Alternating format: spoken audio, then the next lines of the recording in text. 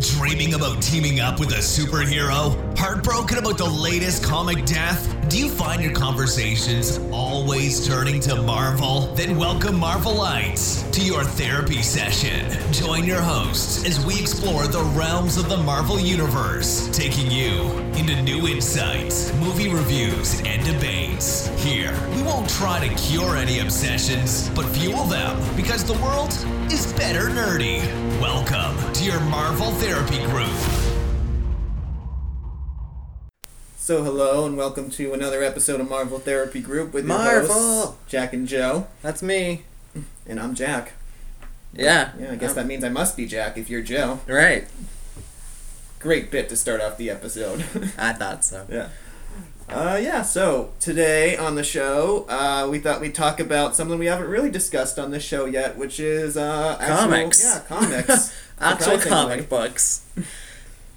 So yeah, today Joe and I are going to give you some recommendations for Marvel Comics to read based on our favorite comic book runs. Yeah, pretty much. This is a rough list. They're mostly all X-Men. Surprise, surprise.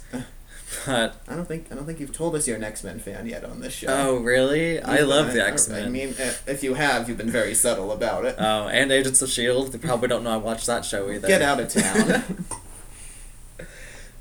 Actually, I mean, I'll start. My first one is actually not an X-Men one, but it's just the first one I happened to write down. It's called Marvels. And it's just, it's a graphic novel. I don't think it was ever released as trade paperbacks.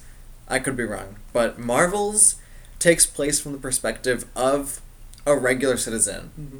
And it follows him. So it starts off with the original Human Torch. As the robotic human. Right, the android, yep. Yeah. That later becomes Vision, actually. Mm-hmm. And it's this guy at the science fair, and he's like, oh, wow, look at this. This thing is happening. And he's like, wait, now the guy is on fire, rampaging around the city. And it's his life as he experiences Spider-Man in the city, Captain America, even Galactus coming to Earth. And then he sees the Fantastic Four talk to him, and Galactus leaves. And from the point of the public, he's like, I don't know what just happened. Can we trust the Fantastic Four anymore? What did they do? Who was that guy? And it gives a really great perspective of the Marvel Universe. I've heard of it. I know it's one of their, whenever you look up like best Marvel graphic novels, that's always one they list. It's art by Alex Ross, right? I don't know. I'm pretty sure it is. Let's go with that. Yeah. He's, for those of you who don't know, Alex Ross is an artist who's really known for sort of his like photorealistic illustrations of superheroes, both for Marvel and DC. It is realistic. Yeah. I'm on his Wikipedia page, and yeah, he is the artist for Marvels. Yeah, it's very good. Yeah, it's been something I've wanted to read. Add it to the list. Mm-hmm. So for me, my first recommendation is, just as Joe, you've been very subtle about the fact you're an X-Men fan, I've been subtle about the fact I'm a Daredevil fan. But yeah, my pick would be Daredevil, starting with the Brian Michael Bendis run, which was when they relaunched it under the title Marvel Knights in the early 2000s. Oh, nice. That's cool. And yeah, Bendis, this is kind of the first series I really got into, like fully, just like really invested in. It was kind of my first real experience just getting really into reading comic books. But yeah, so Bendis' run is the one I would recommend if you're looking for a Daredevil comic that's kind of close to the TV show. A lot of the inspiration the TV show pulls from, and kind of like just sort of the tone and kind of how they portray Daredevil and all these other streetwise, like sort of street-level Marvel heroes kind of comes from Bendis. That's great. And yeah, his run was really focusing on sort of building this community around all these sort of this idea that all these street-level heroes kind of have each other's backs. And his run is more of like a street level kind of like gritty tone. It's definitely kind of focusing on like how difficult it actually is to be a hero in New York City. And it's kind of fighting like organized crime and gangsters and muggers. That's great. That sounds really complex. It is. There's a lot that actually it's a series that really just like takes the character of Matt Murdock in Daredevil and just does some crazy things with them that still impact the character today. Like a lot of runs kind of leave the character where you found him. Bendis was kind of the first one who took Daredevil and was like, I'm just gonna do something that you can't just undo with one episode. Like, this is still, like, the stuff from Bendis' run is still stuff that affects Daredevil today. Mm-hmm. And yeah, I think it's really cool. It's especially really good for somebody who's looking to jump on Daredevil. And that's the thing about Marvel, is that it really doesn't matter what happens. Like, the events don't matter, to be honest. They're just there for entertainment. But what really matters is the character development. And you can see that even in fight scenes in the comic books, where they're still talking. And, yeah, they're fighting people. They're fighting their villains. But they're talking, and they're still having internal struggles. And that's where, through the dialogue, that's where their character arc comes through. Yeah, and I realize I didn't add this, but, so yeah, the Daredevil run I recommend is, starts on Daredevil, Volume 2, which is what they called it when they relaunched it, because they'd been running it since they'd been running Volume 1 since the 1960s, so they relaunched it under the title Marvel Knights, which a bunch of other titles. I've heard of the Marvel Knights. And Bendis started writing Daredevil full-time at issue 26. Bendis also took over the X-Men, maybe like 2012-ish? Yeah, after he had worked on the Avengers for a really long time. Mm-hmm. And he brought in the 5 original X-Men, time displaced to the present, and I was so mad. I was like, this is an awful storyline. This is just destroying the X-Men. And I think at the time it kind of was, but it's been 6 years now, so I'm like, I'm older, and I'm reading them again. Mm-hmm. And they're actually seeing how they've continued. It actually does a good job. I think when it comes to that idea, I think other writers have taken that idea and sort of done better things with it than Bendis did. That's it, yeah. That's exactly it. Especially now, or like I said, I'm 6 months behind, so X-Men Gold is them, like, all of the X-Men are always facing extinction, but they've overcome their final adversity, and now they're like, oh, we're safe. Like, mutants aren't being hunted as actively anymore. There's nothing killing us. And the X-Men Gold is about them just living their lives. But there's also X-Men Blue? Gold and Blue, right. Yeah. The Blue is... With the time-displaced X-Men. And they're also, like, there's no threat facing the X-Men, but they're being led by Magneto, which I love Magneto, if you didn't know. And that's a really great dynamic.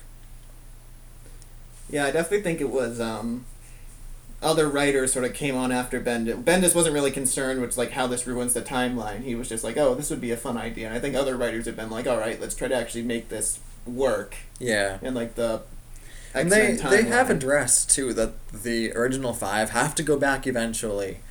So I think it is going to happen. It's going to happen eventually. Those 5 are going back. Although they have, in some issues, and there was a run, Battle of the Atom, where the original 5 X-Men, time displaced, never went back and grew up, and then became an X-Men 2099 kind of thing. But those grown-up, time displaced X-Men, sorry, it might get confusing, they realized how much they'd screwed up the timeline, went back to the current run, or at the time the current run, to battle their old selves, the time displaced X-Men, force them to go back, failed, and then later on, this was like a few years later in terms of the writing, but shortly after, they went further back in time to take the place of the time displaced X-Men, so they became the original X-Men, but using telepathy, they manipulated themselves to look like the original 5, and then completely screwed up the timeline. And then the original 5 X-Men in the present time had to go we're back. Still going. Yeah, they had to go back, collect a bunch of allies through time to go fight the original, or their older selves who are now in the past, and then fix the timeline. Every freaking time Marvel's like, oh, this is the X-Men title. If you've never read an X-Men title before, you can just be an average reader and hop right on. And then they're like, nah, screw that. Here's like 5 X-Men who are dead but came back to life because they were clones, and the clones are actually all built by Magneto because they have like magnetic blah blah blah in their blood, and it's really Mystique. And it's... Yeah. It's comics are a trip, but X-Men is like X-Men is like a drug overdose. That's the only way I can describe it. Seriously. And I think, like, I'm such a fan because I'm able to keep up with these kind of things because I've been following it for my entire life. It's a drug. Yeah, it's an addiction. But if you don't mind me continuing, yeah. So you talked about the 2002 run. This is, like, Phoenix Endsong is what I want to talk about. I think it was part of the Astonishing X-Men run. From maybe, like, 2004, this one? I don't know, a little later than 2004. But Phoenix Endsong, I have it in the graphic novel form. It's the Phoenix, obviously, comes back to Earth, tries to take over Jean Grey. And Cyclops, of course, is like, my love, I need to find her. And Emma Frost is like, we've been over this. Your girlfriend has died 6 times. Except it's the Phoenix, and the Phoenix is doing what the Phoenix does. It's just, it's a mess, but, I mean, I've read it so many times because that was, like, my first comic run that I read. Was that Grant Morrison? I don't So know. when he was the writer who was doing X-Men before Joss Whedon took over. Okay, I don't know. It's the same art style, so I know it's around the time. It's the same team. It's Kitty Pryde, Emma, Beast, I think, Cyclops, Wolverine. It's either Whedon or Morrison. Mm-hmm. Yeah. So then, do you mind if I give another pick? Go ahead. Yeah. So I'm gonna stick with Daredevil and say this one's just kind of my personal favorite run, and kind of the other run you could really jump onto with Daredevil if you didn't want to read the Brian Michael Bendis stuff, and that would be the Mark Waid run. So from Bendis on, Daredevil just kept getting like beaten and beaten down. Like the writers were just like ruining Matt Murdock's life. Like he was at his very lowest. The story right before this is Matt literally becomes like the leader of the Hand, and he gets possessed by the devil and literally just does a lot of things that are very bad. Yeah. So then Mark Waid came in and he was like, okay, this guy needs a break. And he sort of started injecting a little more fun back into the character. He kind of tried to bring it back a little more, just kind of like how he was originally in the 60s. Matt's a little more quippy. He's trying to keep a positive attitude. And so the series street is kind level. of it's still street level, but the series is kind of just a little more fun. Yeah. And yeah, this is kind of one of my personal favorite one of my favorite runs in comics of all time. I absolutely love the Mark Waid run. He did some really good stuff with the characters. His stories were a little more like comic booky. They were a little more like science fiction-y. But they actually really worked because he just really had a firm grasp on Matt as a character, and he did a lot of really cool things with him and his supporting cast, and he actually introduced some characters that you grew really attached to, which I always think is impressive when a writer can introduce a new character into like a 50-year-old comic book and people actually care about that. And so yeah, he introduced a new character for Matt, which I actually really liked, and he actually introduced a really good new villain, which was? Well, I don't want to give it away because it's actually a really good reveal. Like a lot of his stuff was kind of like a slow burn. Oh, okay. Don't But it gets really good. So yeah, the Mark Waid run is definitely a strong recommendation from me. And before we continue, Haley is on the astral plane. She again was very busy and couldn't make it today. But she's here in spirit on the astral plane. Do you have anything more to add? I mean, I still have another thing about Daredevil, but... Well, I'm going to go to Uncanny X-Men in general, because that's how the X-Men started in the 60s. It was originally called Uncanny X-Men, and it's just continued when different writers pick up the title. They go back to Uncanny X-Men, so it's different teams at times, and there is, or at least there was an Uncanny X-Men with Magneto, Psylocke, Sabretooth, Monet. It was called the Uncanny X-Men, and this was during the time of Inhumans versus X-Men, and they were going around just trying to survive, but combating what humans were doing to mutants as, like, desperate mutants are trying to live their lives, were looking for ways to escape the Terrigen Mists. So if I go back a little bit further, the Inhumans had found a new way to mine Terrigen Mists, which is what gives the Inhumans their powers. But the way that they were mining it was killing mutants because it affected the X gene.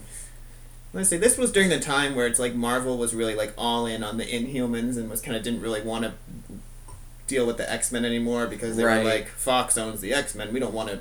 Right, and they tried to make titles. The Inhumans we'll make the Inhumans the new thing. Yeah, which.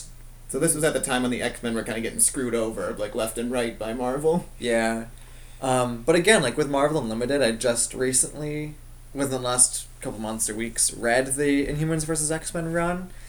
It was actually good, and it's the kind of thing where it has lasting implications, like you were saying with the Daredevil. Like you can still find things about it today, especially Emma Frost goes off the deep end, and she sort of goes back to being a villain, but again, with Marvel villains, it becomes so complex that you can't just make them a black and white villain again. Especially X-Men villains.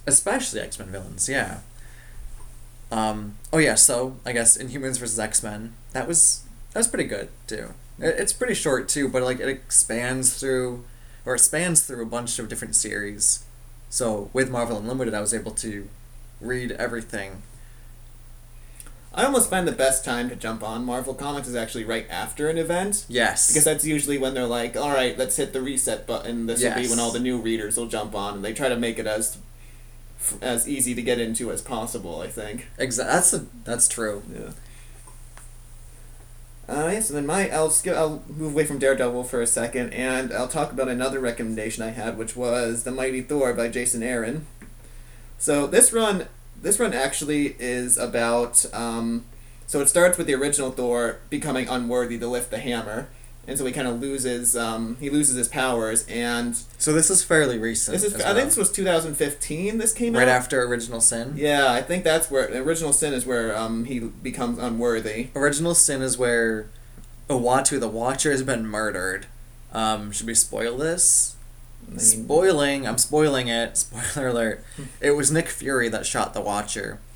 Nick Fury becomes the new Watcher, but he at one point whispers to Thor, and I still don't know what that was, but he whispers something to Thor, and then Thor suddenly becomes unworthy and cannot lift Mjolnir. They actually reveal it in this series. Oh, okay. So yeah, this series, but yeah, after Thor becomes unworthy, the hammer is just kind of sitting on the moon until Jane Foster is suddenly deemed worthy enough to lift the hammer, and so she gains all the power of Thor and becomes the new Thor in the MCU. And this series, honestly, is one of the best I've read. If you're interested at all in comics, in like good storytelling, fantasy, science fiction, or just Norse mythology at all, this is just an amazing series. Like, Jason Aaron, he has so much knowledge about just sort of all these, about like everything in the MCU and Norse mythology, and he just blends them together perfectly. And so kind of the whole story of the series is that Malekith, the villain from the Dark World, is sort of is trying to raise all these forces from the different 9 realms because he wants to wage this war against the realms that don't want to, bow down to him.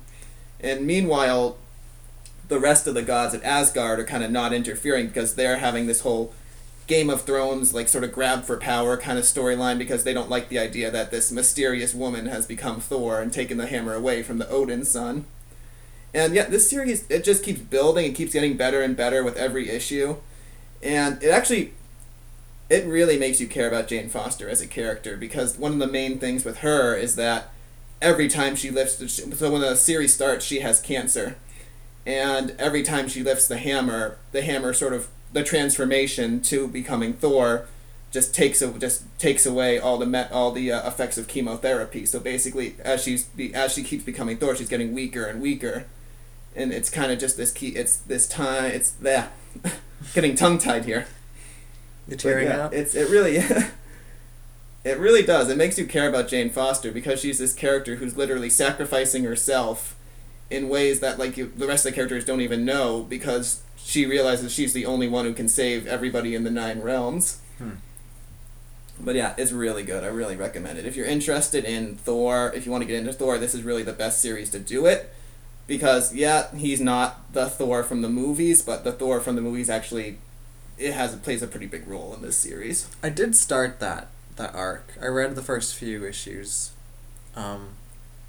And then I read an article online that told me it was Jane Foster. I was like, oh, alright. I don't think it's a spoiler. Back to the X-Men. I don't think it's a spoiler anymore. I feel like everybody knows it at this point. Not anymore, but when I read it was, and I was like, alright, back to the X-Men it is. Yeah. Mighty Thor by Jason Aaron. Have you read Secret Wars?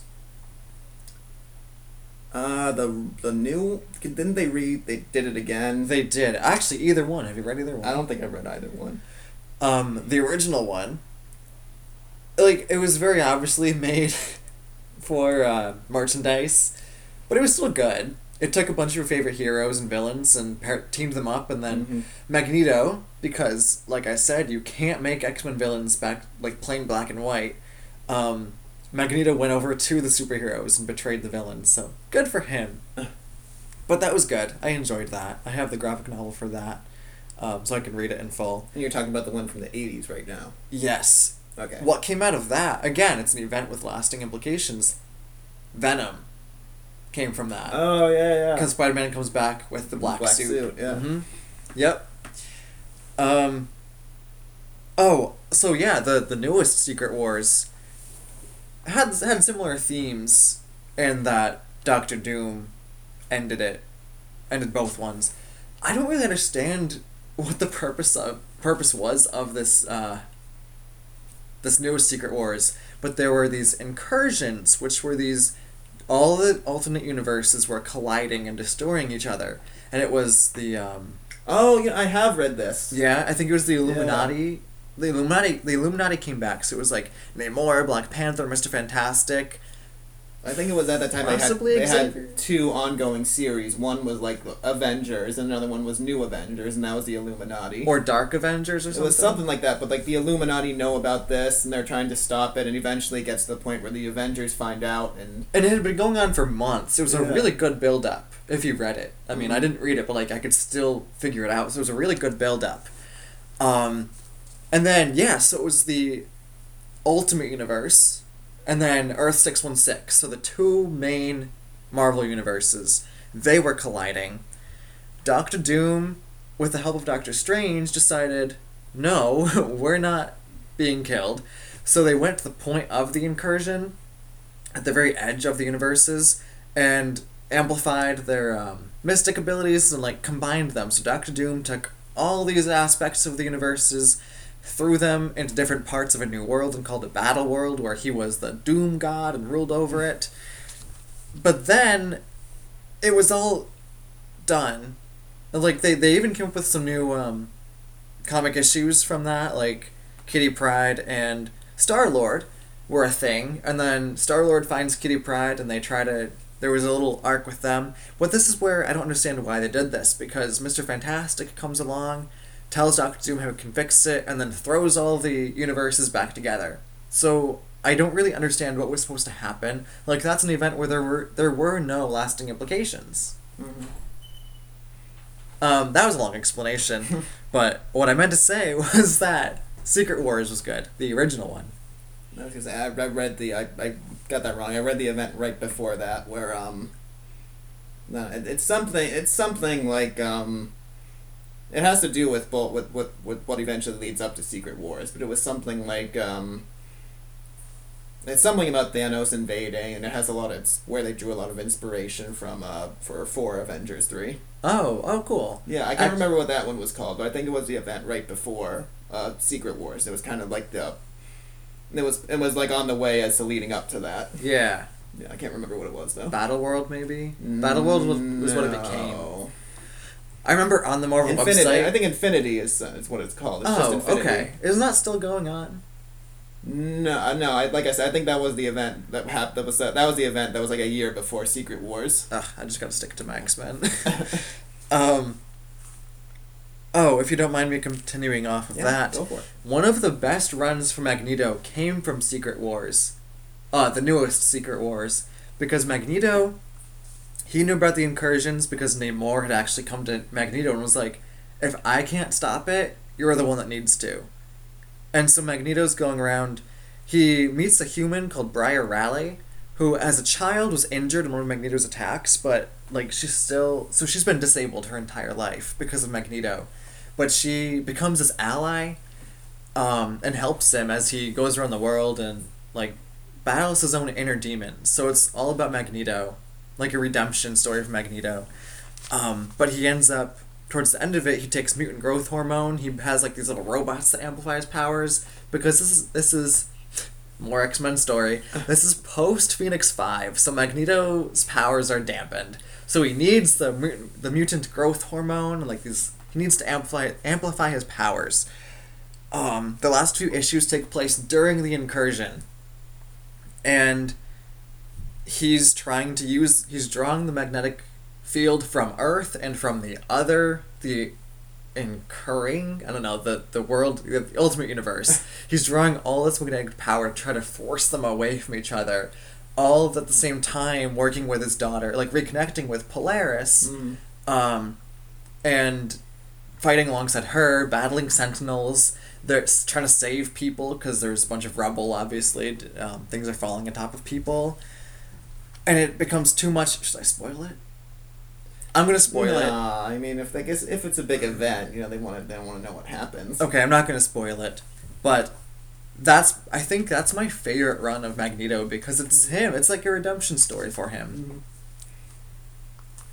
It's very good. I mean, there are a lot of redemption stories for Magneto. There are, and then he's always like, "F that. Those humans are mean to me." Yeah. Oh, you say it so lovingly though. You're like, yeah. Yeah, I love scam. I just love his story arcs. I actually have an X-Men, or kind of an X-Men story for you. It's in my next recommendation. So my recommendation is this. It's this title, All New Wolverine by Tom Taylor, and the series is about Laura Kinney, or X-23. Right. This is a newer one, right? Yeah, I want to say this was like 2015 or 2016. This was, I think, another time where after the Secret Wars or whatever happened, they sort of relaunched the universe and they relaunched a bunch of titles, and I think this was one of them. But yeah, this is about X-23 trying to take on the mantle of Wolverine now that Logan has died. And it's just about her sort of trying to deal with her past while also sort of struggling to be this hero that she knows she can be. And it's really good. Like, it's really fun. They introduce, early on in the series, they introduce that there are more clones of Laura, and one of them, and she ends up adopting as like her little sister, named Gabby, and Gabby's a delight. Oh, that's weird. Like, you adopt your own clone. That's weird.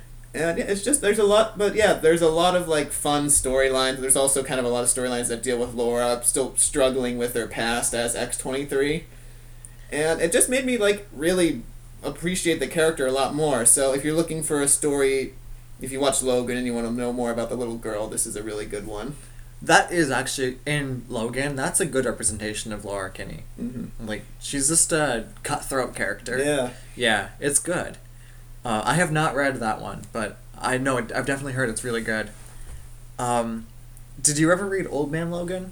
No. Old Man Logan takes place in a different universe as well, but it's where the villains have taken over, and they've pretty much divided the world into their own conquered lands. It's gruesome, and that's actually what Logan was based off of, the movie. Yeah, I know they drew a lot of inspiration from that. Inspiration, yeah, loosely based off of. That's another one though, going off of Wolverine, the death of Wolverine, and the hunt for Wolverine. Yeah, he's back now, right? He's back, yeah. So obviously, death of Wolverine, he died. Then his body went missing, and it's comics, so nobody really dies. Yeah, and I haven't read this yet, but I know that it spanned a lot of different story arcs where characters were looking for Wolverine. I feel like they basically introduced this like a year ago, and they're just now doing something with it. But I think it's working because it's prolific. It goes through it affects a bunch of characters. You're not an X-Men until you died at least once. You know what's great about the X-Men series though is that they make fun of that a lot. Yeah. And they're always mention, oh, don't die, or like, we die a lot. We need to stop that. It's like a rite of passage in the X-Men. Yeah, it really is. Since Kitty Pryde, basically, because the first issue of Kitty Pryde says, "Welcome to the X-Men. Hope you survive the experience," and that's been a tagline ever since. It's like Ilyana Rasputin brings in a new mutant to the X-Men school, and she's like, "Hope you survive that," and everyone's like, "No." Well, that's all the recommendations I got, unless you have anything else, Joe. I have one more, but I've talked about the X-Men too long. So I'm just going to say Onslaught. The Onslaught series. Oh, actually, Axis. Axis is... I don't remember which one that was. So the Red Skull has taken... So Professor Xavier's dead at this point. Red Skull finds Professor Xavier's body, steals his brain, and implants Professor Xavier's brain into the Red Skull's body so that the Red Skull has the telepathic abilities. Oh, Marvel. And he starts, having his own soapbox in New York City and just turning everyone telepathically against mutants for some reason. I don't know why the Red Skull had a vendetta against mutants. But naturally, Magneto doesn't like that. So the Magneto goes... And again, he's weakened because it's after the Avengers vs. X-Men run. Mm-hmm. Also check that out. That's interesting. So Magneto tracks down Red Skull, bashes his head in with a rock. So he kills him. But because it's Magneto and Professor Xavier's brain, it unleashes Onslaught. And the first time Onslaught appeared was when Professor Xavier, I believe, killed Magneto because Marvel deaths. He absorbed or had a dark piece of his psyche, which festered and became Onslaught, which had all the power. It had Magneto's powers, but all of the telepathic abilities of Xavier as well. And it was just this evil entity. So the same thing happened after Magneto destroyed Xavier's brain, and Onslaught came back, and ended up somehow switching the personalities of everyone in the Marvel Universe. I was gonna say, I feel like I remember that being a thing. So all of the superheroes became villains, and all the villains became superheroes. There's an instance where Carnage saves people from a burning building in New York. I feel like that was a thing, in the Mark Waid run of Daredevil I was talking about. I feel like there was, 1 or 2 issues that tied into that, and it's there might have been. Daredevil's having memories that he doesn't think are true. It changes so that his father wasn't, somebody he looked up to. His father beat him or something. Interesting. Yeah. So he has to grapple with, what's true and what's not. During that time, Iron Man had a new run. I think it was called Superior Iron Man. Yeah, he was evil, right? He was, and Daredevil was basically his archenemy. Oh, yeah, I remember that. Yeah. I didn't read it, but I know I saw they brought Daredevil in. Axis was resolved pretty quickly. But again, that one's pretty good because it has lasting impacts. Havoc is still bad, which Polaris is dealing with now. Or 6 months ago, because I'm always 6 months behind. Still, though, Marvel Unlimited, I still think is the best way to read Marvel comics. Not that Marvel Unlimited is a sponsor of this show, but if you ever wanted to be Marvel Unlimited, I'll say without non-prompted that I love your service, and I think it's the best way to read Marvel comics. Yeah, it's pretty good. But yeah, that's all the recommendations I had. I think we actually covered a significant portion of Marvel history. Yeah, send us your recommendations, or if you read any of ours, let us know what you think. Let us know what your favorite comic book runs are. Let us know what your favorite characters are. Yeah, any recommendations for us you'd like us to read, and maybe we'll talk about it in a future show. Yeah. Do you want to close out?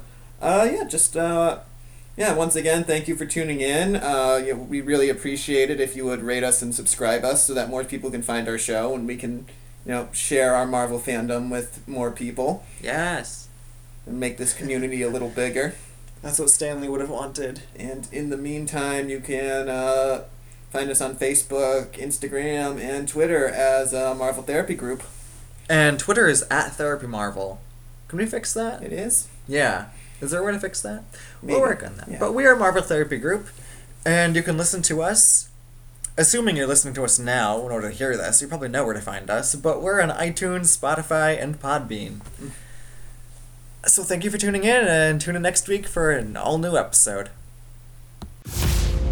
Thank you for tuning in to this week's Marvel Therapy Group, where together we can work through our comic thoughts and learn to live beside them. Views expressed are of the host only and do not reflect Marvel Studios or comics in any way. Hosts are in no way qualified to provide therapy. This is simply the name of the podcast. This has been another Marvel Therapy Group session.